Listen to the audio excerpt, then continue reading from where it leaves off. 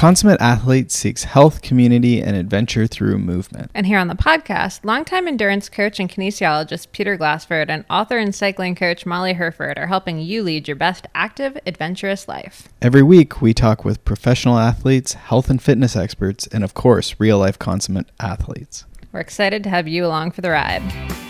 Hello. Welcome back to the Consummate Athlete Podcast, here for another Q&A episode.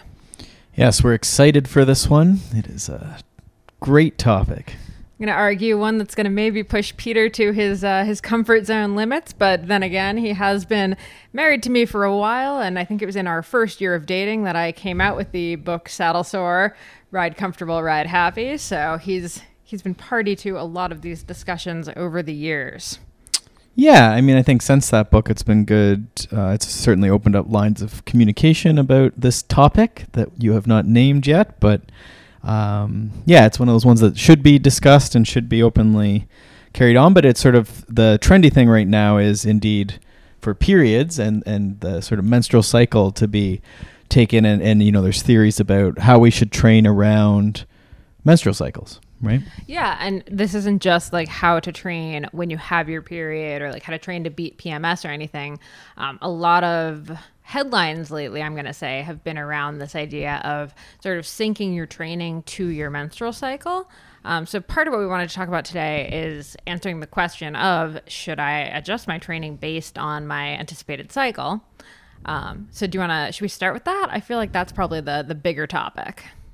Yeah, I think so. I mean, I guess that's the bigger one. The other topic would be just like the functionality of training during, when you have symptoms of the period of symptoms of PMS. But yeah, we can start with the bigger concept of sort of trying to optimize for sort of a hormonal status, really, right? Yeah, and I mean, I will say I think the reason this is coming up in the news cycles lately, and there might be like another person who's out there talking about this, but Alyssa Vitti, who's done a lot of writing on hormones and actually has some great books out there. She just put out one, and she's actually been on a ton of kind of podcasts and like popular media and stuff lately talking about how to train for your cycle, around your cycle. So it's, high intensity sort of at the beginning of your cycle and then lower intensity sort of through the second half. And it's research based. Right. But I think a lot of what's been kind of getting tossed into 500-word articles is this idea that this is how everyone should optimize, or every female should optimize her training. Right. And I take umbrage with that for a few reasons. So I guess I'll say my first sort of problem with the adjusting training based on your anticipated cycle is it doesn't actually apply to that many people or a great percentage of women, because if you look at it, it really only refers to women who aren't on any kind of hormonal birth control. So that means, if you're on the pill, if you have an IUD, if you get the shot, any of those things, this does not apply to you because you have some kind of hormonal thing that's already like changing your cycle.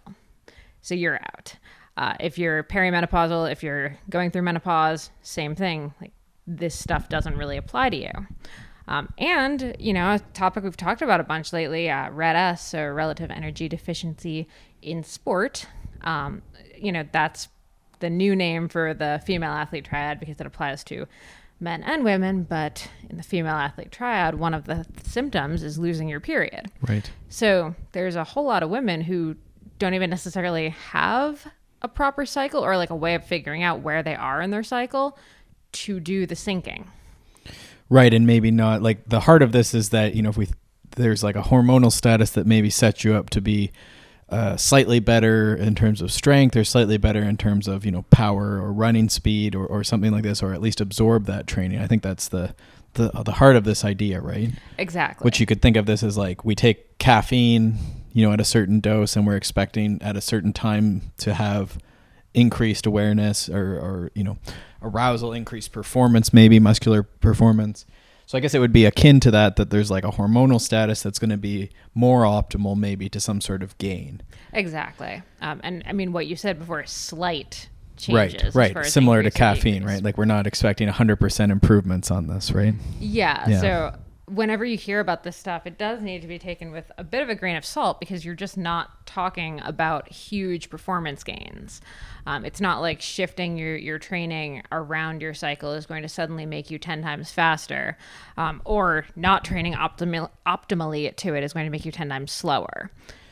Yeah, and it strikes me as something that is pretty, like, it's sort of like an altitude training type, like, icing on the cake type thing, maybe for an Olympian. Maybe now, maybe in the future we'll understand this a bit more, and it'll be more clear. Maybe your watch will tell you, like, go for it, like you're optimized. But I think for so many people, it's, you can train when you can train, and there's a lot of gains to be had by simply executing a training plan, whether that's intervals or endurance or strength training. That's exactly right. And so as you even said that, I started thinking about, like, if I'm looking at what my month looks like, it's pretty rare that work or like our travel schedule or what clinics we're doing or anything like that lines up perfectly so that I can hit a big week during the optimal time in my cycle, if I even wanted to follow that.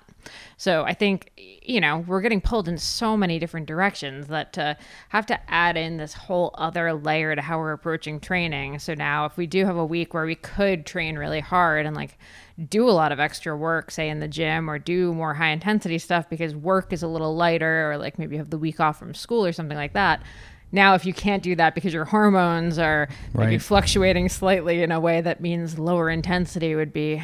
Yeah. So like, what's the cost of skipping an endurance or an interval session or a strength session, or taking 2 weeks lighter, or whatever the theory may be, right? And we're probably not fully representing this. And I think that's fine in principle, because we're trying to look at this as from a functional standpoint, and for the individual athlete, like how are we supposed to hash through this concept? Yeah, exactly. And then I think the other problem that I have with it maybe is it's all well and good to say this for training. And, a lot of the women who have been talking about it and writing about it are actually, it's important to note, not talking about competition specifically.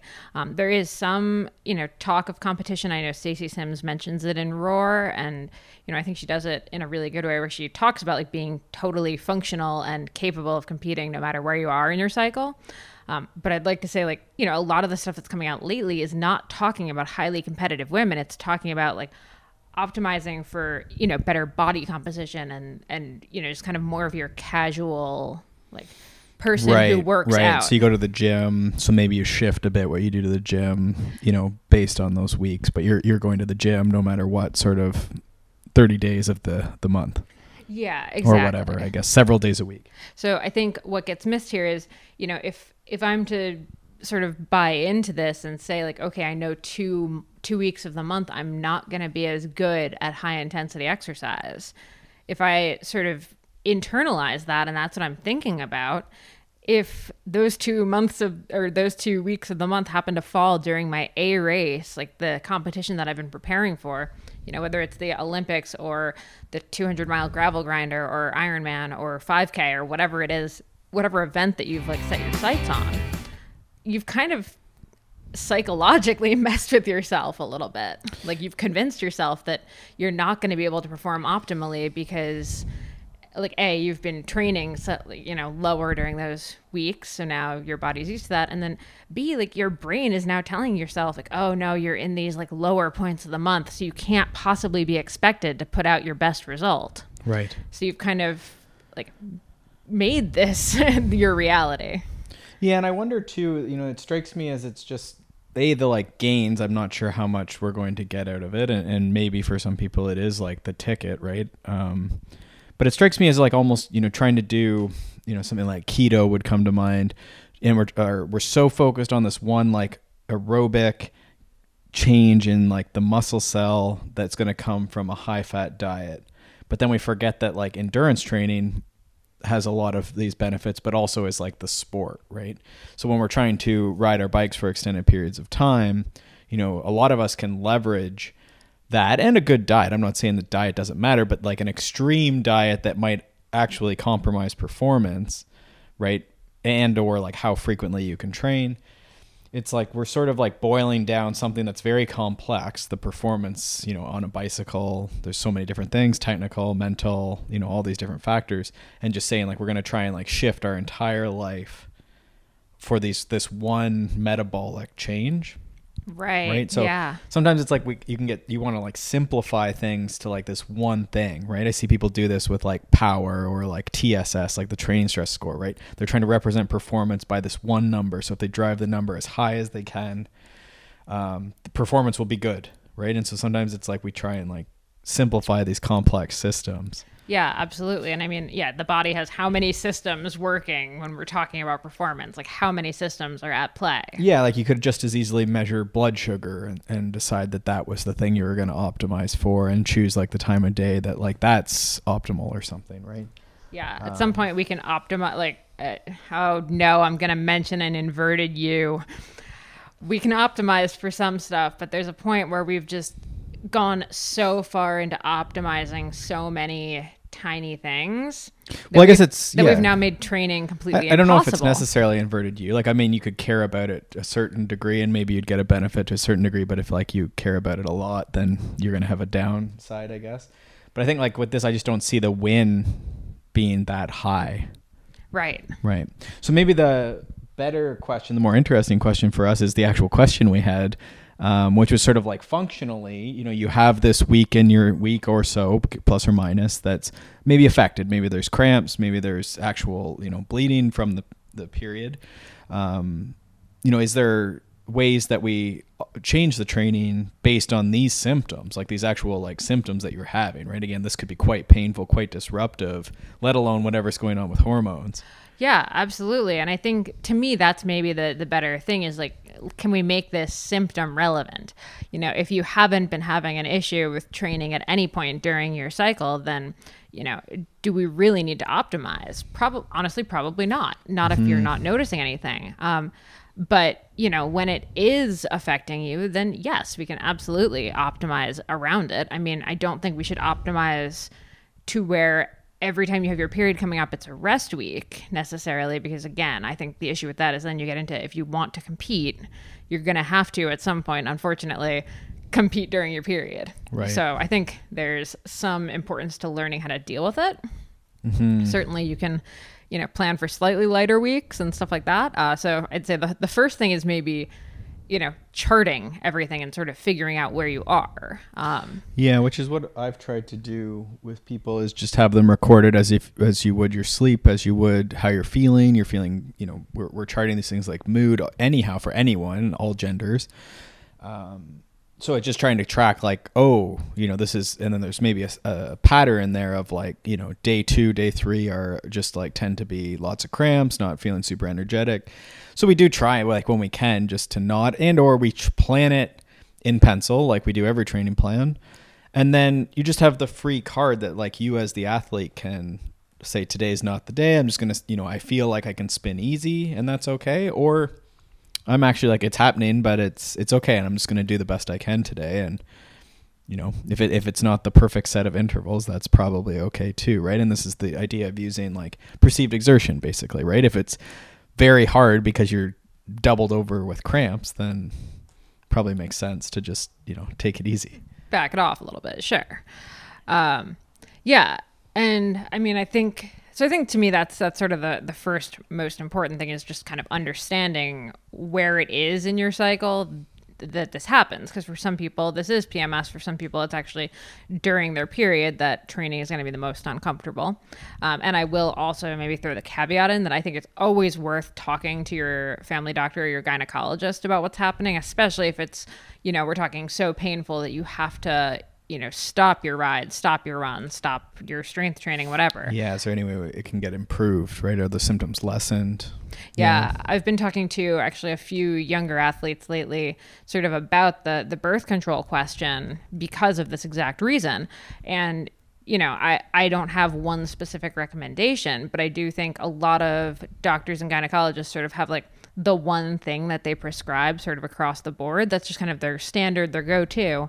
That's not going to necessarily work for everyone. So, I know what works for me does not work for a couple different friends of mine, and they've found something that works for them that I know from experience didn't work for me.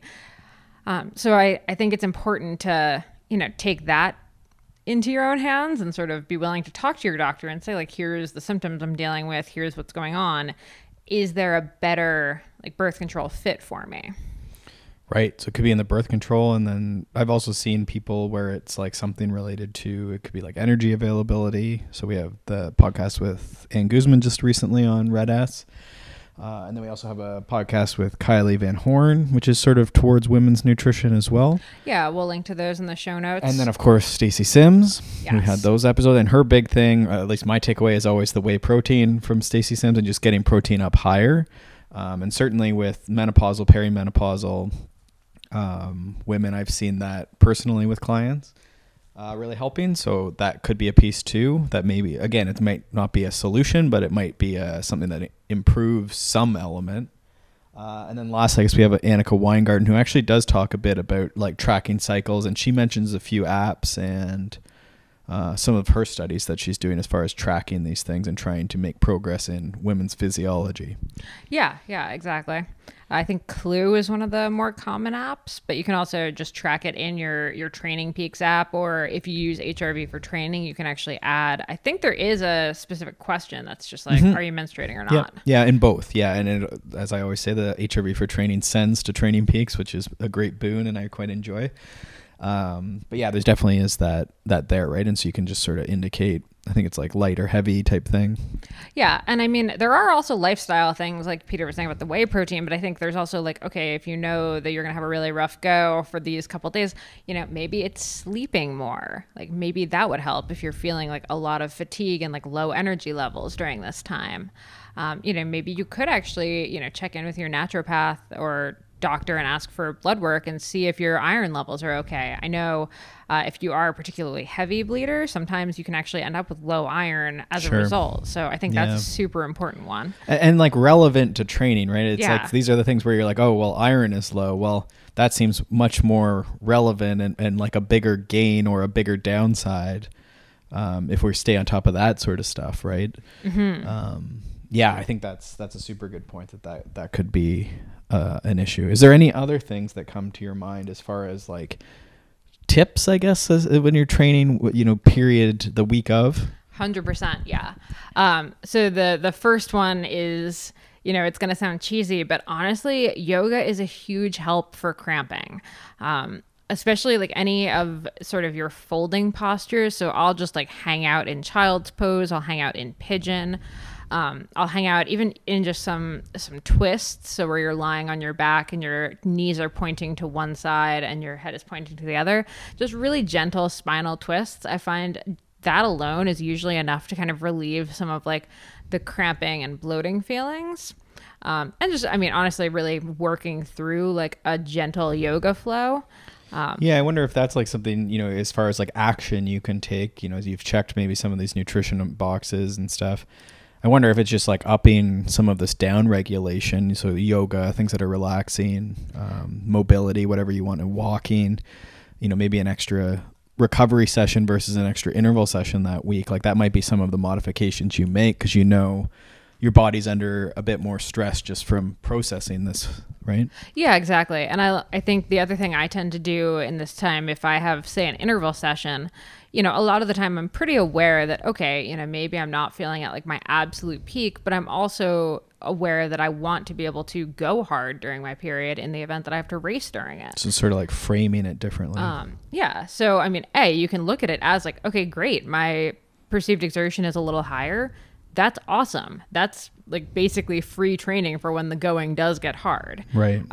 Or honestly, what I sometimes do too is, if I say have intervals where it's, 3 miles easy warm up and then like 4 sets of like 4 minutes hard, 3 minutes easy, I will do the 3 mile warm up slower than my normal pace. Right. I will walk the slow parts of the intervals if I have to. Mm-hmm.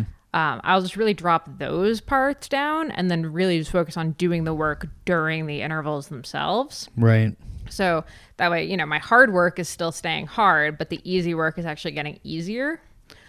So I'll try to kind of mitigate it that way. Because so the mental toll of the workout could be higher. So I wonder, like you're talking about maybe decreasing some of the load of the workout, which is probably good. I wonder, is there any pattern, like have you seen people, or do you have this where like the cramps or the symptoms maybe are worse at certain times of the day versus like an individual day? Like is there some sort of optimization? I wonder, like would morning be better before there's much food in the system or much moving around? Like do people have stuff like that? For sure. Yeah. I think it's going to be different for everyone. Again, this comes back to, you're going to have to just do a bit of, journaling on this to sort of figure out what your yeah, because my thought is like be. when you're talking about like mental fatigue, right? When we had the Endure podcast with Hutchinson, right? And they talked about like waiting till the end of the day or like after doing like a lot of mentally taxing things, and then like that making the workout feel way harder and could even make performance drop, right? So I wonder if prioritizing the workout when you don't have a lot of other stressors from work, from school, not a lot on your mind, not a lot of mental fatigue. I wonder if that would like help you deal with the higher RP in the workout maybe, right? So prioritizing at least the key sessions during that week. Yeah, for sure. Right? Might change that. Yeah. And I think, reframing wise, I think it's always worth coming back to, you generally know that after a workout, you're going to feel a lot better. You're, even if you are a little crampy and you do have to slow down or you even have to cut it short, you're probably going to feel better having done it than you would have if you hadn't done it. Right. So that's sort of what I always come back to and tell myself when it's tougher to get out the door. But I do honestly think like if things are bad enough that you don't want to get out the door, you really should talk to your doctor or your gynecologist, because there's hopefully some kind of solution that you guys can figure out.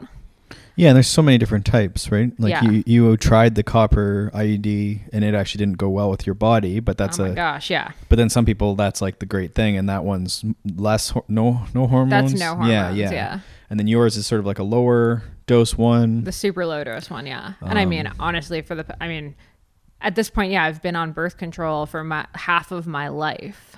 Right. And yeah, I've been on every different kind of hormonal birth control you can be on. I came off of that a few years back because I didn't really, frankly, I'm lazy, and taking something at the same time every day is very difficult for me. And hopefully I think we're on like the cusp of like some bigger changes in that direction, right? I think there's lots of women like Annika, who we've had on, sort of pushing the studies and trying to get different options and different techniques and stuff for that. Especially when we're talking about athletics, right? Okay, so here's my like bugaboo that I'm just gonna like rant about for like 30 seconds. I actually get really freaking irritated about how much stuff is how much is being talked about as far as like our cycles and training and all of this stuff, and very like pretty much anyone is like, all anyone will say is just like, yes, the best birth control method is like no hormones, and that leaves the copper IUD, the rhythm method, or condoms. And I'll get the effectiveness of the last two that I just listed are not, perfect by any stretch.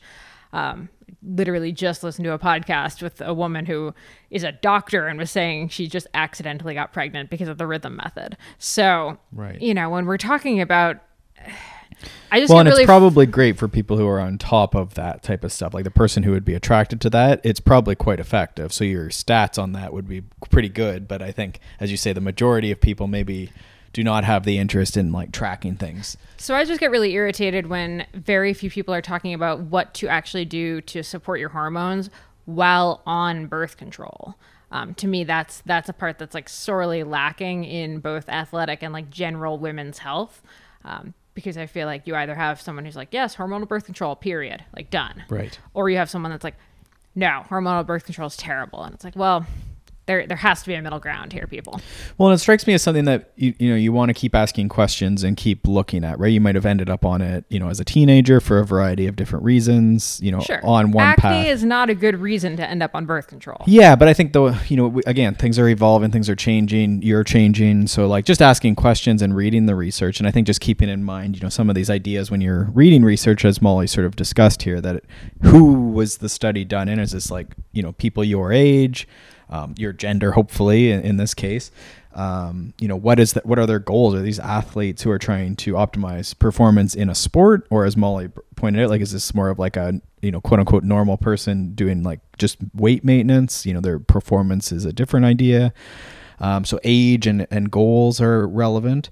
And then, just like their, I guess, experience too and I guess my thought with experience was, sometimes in studies you'll see like, again, like 0.1 or 1% gain, but for the normal, non-elite, non-Olympian people, sometimes 1% is not like a big enough payoff for the cost of the, like you can think of any number of studies on supplements, right? Where, short of caffeine or like maybe like a beetroot juice, the like proposed benefit is so low that the cost is like so high. I'd also be really interested to just see how any of that applies to women who've already been training for, say, like 15 plus years in endurance sport or in whatever sport. Right. Like, have they just kind of trained into a pattern where, yeah, sure, they can, they can follow sort of these guidelines for their cycles, but does it matter at this point because they've been doing it for... Which I guess, like that's almost like the question we have is from a younger athlete who's, still trying and figuring out what works for her, right? And you may be exactly right. Like, do you see, just you figure it out, I guess, right? Women have been figuring it out for themselves for a while here. And that could be right. And I wonder, I thought you were going to say like you figured out the optimal thing, but you've also become so fit that like maybe any performance benefit, right? Like you often see that like beetroot juice doesn't work as well in elite athletes because they've already like optimized through training that adaptation, right? Whereas maybe for people who are less optimized in terms of the gains they've had physiologically. So I thought that's the way you were going with that like they could be, maybe elites wouldn't benefit from this idea of timing their cycle, but that's not what you were saying. No, that actually was sort of what I was saying. Okay. So that's possible. So we'll have to watch that. Yeah. And then I think the only other thing I want to add here is just as far as training on your period and PMS and cramping and stuff is just be very aware as far as using like any NSAIDs, any pain relievers while you're training. You can get away with it a little bit, but not in the long term. And I think it's just something you should be really careful with, and it's not like a permanent solution. Yeah, if you want to talk about things that could have a big downside, for sure, some of that is a little scary if you get into that reading on NSAIDs and the anti-inflams. And I think it's always, again, once here and there is great, but I think that's, if you're having to go down that path, that might be the type of thing where you want to go and start looking at other options. I got into a lot of trouble with that in my early 20s at actually like the advice of like a doctor who didn't really understand what I was talking about when I said I was training. They, I think, thought I was a more like 3 to 4 times a week gym goer, not a 20 hours a week person. And, 6 months into that, I had like half kidney function. So right, because the NSAID was affecting kidney. Yeah. So and that's not even like you're not combining that necessarily with alcohol at that time in your life, but like this is how we get down this like rabbit hole of these are the big rocks, of trying not to combine all these things. Yeah, so just be super careful there. Right. Cool. So we could be optimizing our cycle 2 weeks on, 2 weeks off for the sake of, the small benefit, but then forgetting these other things. Exactly. Yeah. Okay. Well, great question to those who put that in. And again, we'll try and link all these past episodes, and some of these, like the Stacy Sim ones was one of our most popular episodes. So definitely worth going back and reviewing if you can. And then that recent one with Ann Guzman has also done really well. So I feel like Awesome. Well, thank you guys so much for tuning in. Head over to consummateathlete.com for the show notes, and please don't forget to rate and review this podcast. It is super helpful whenever you do. Thank you so much, and we will see you soon.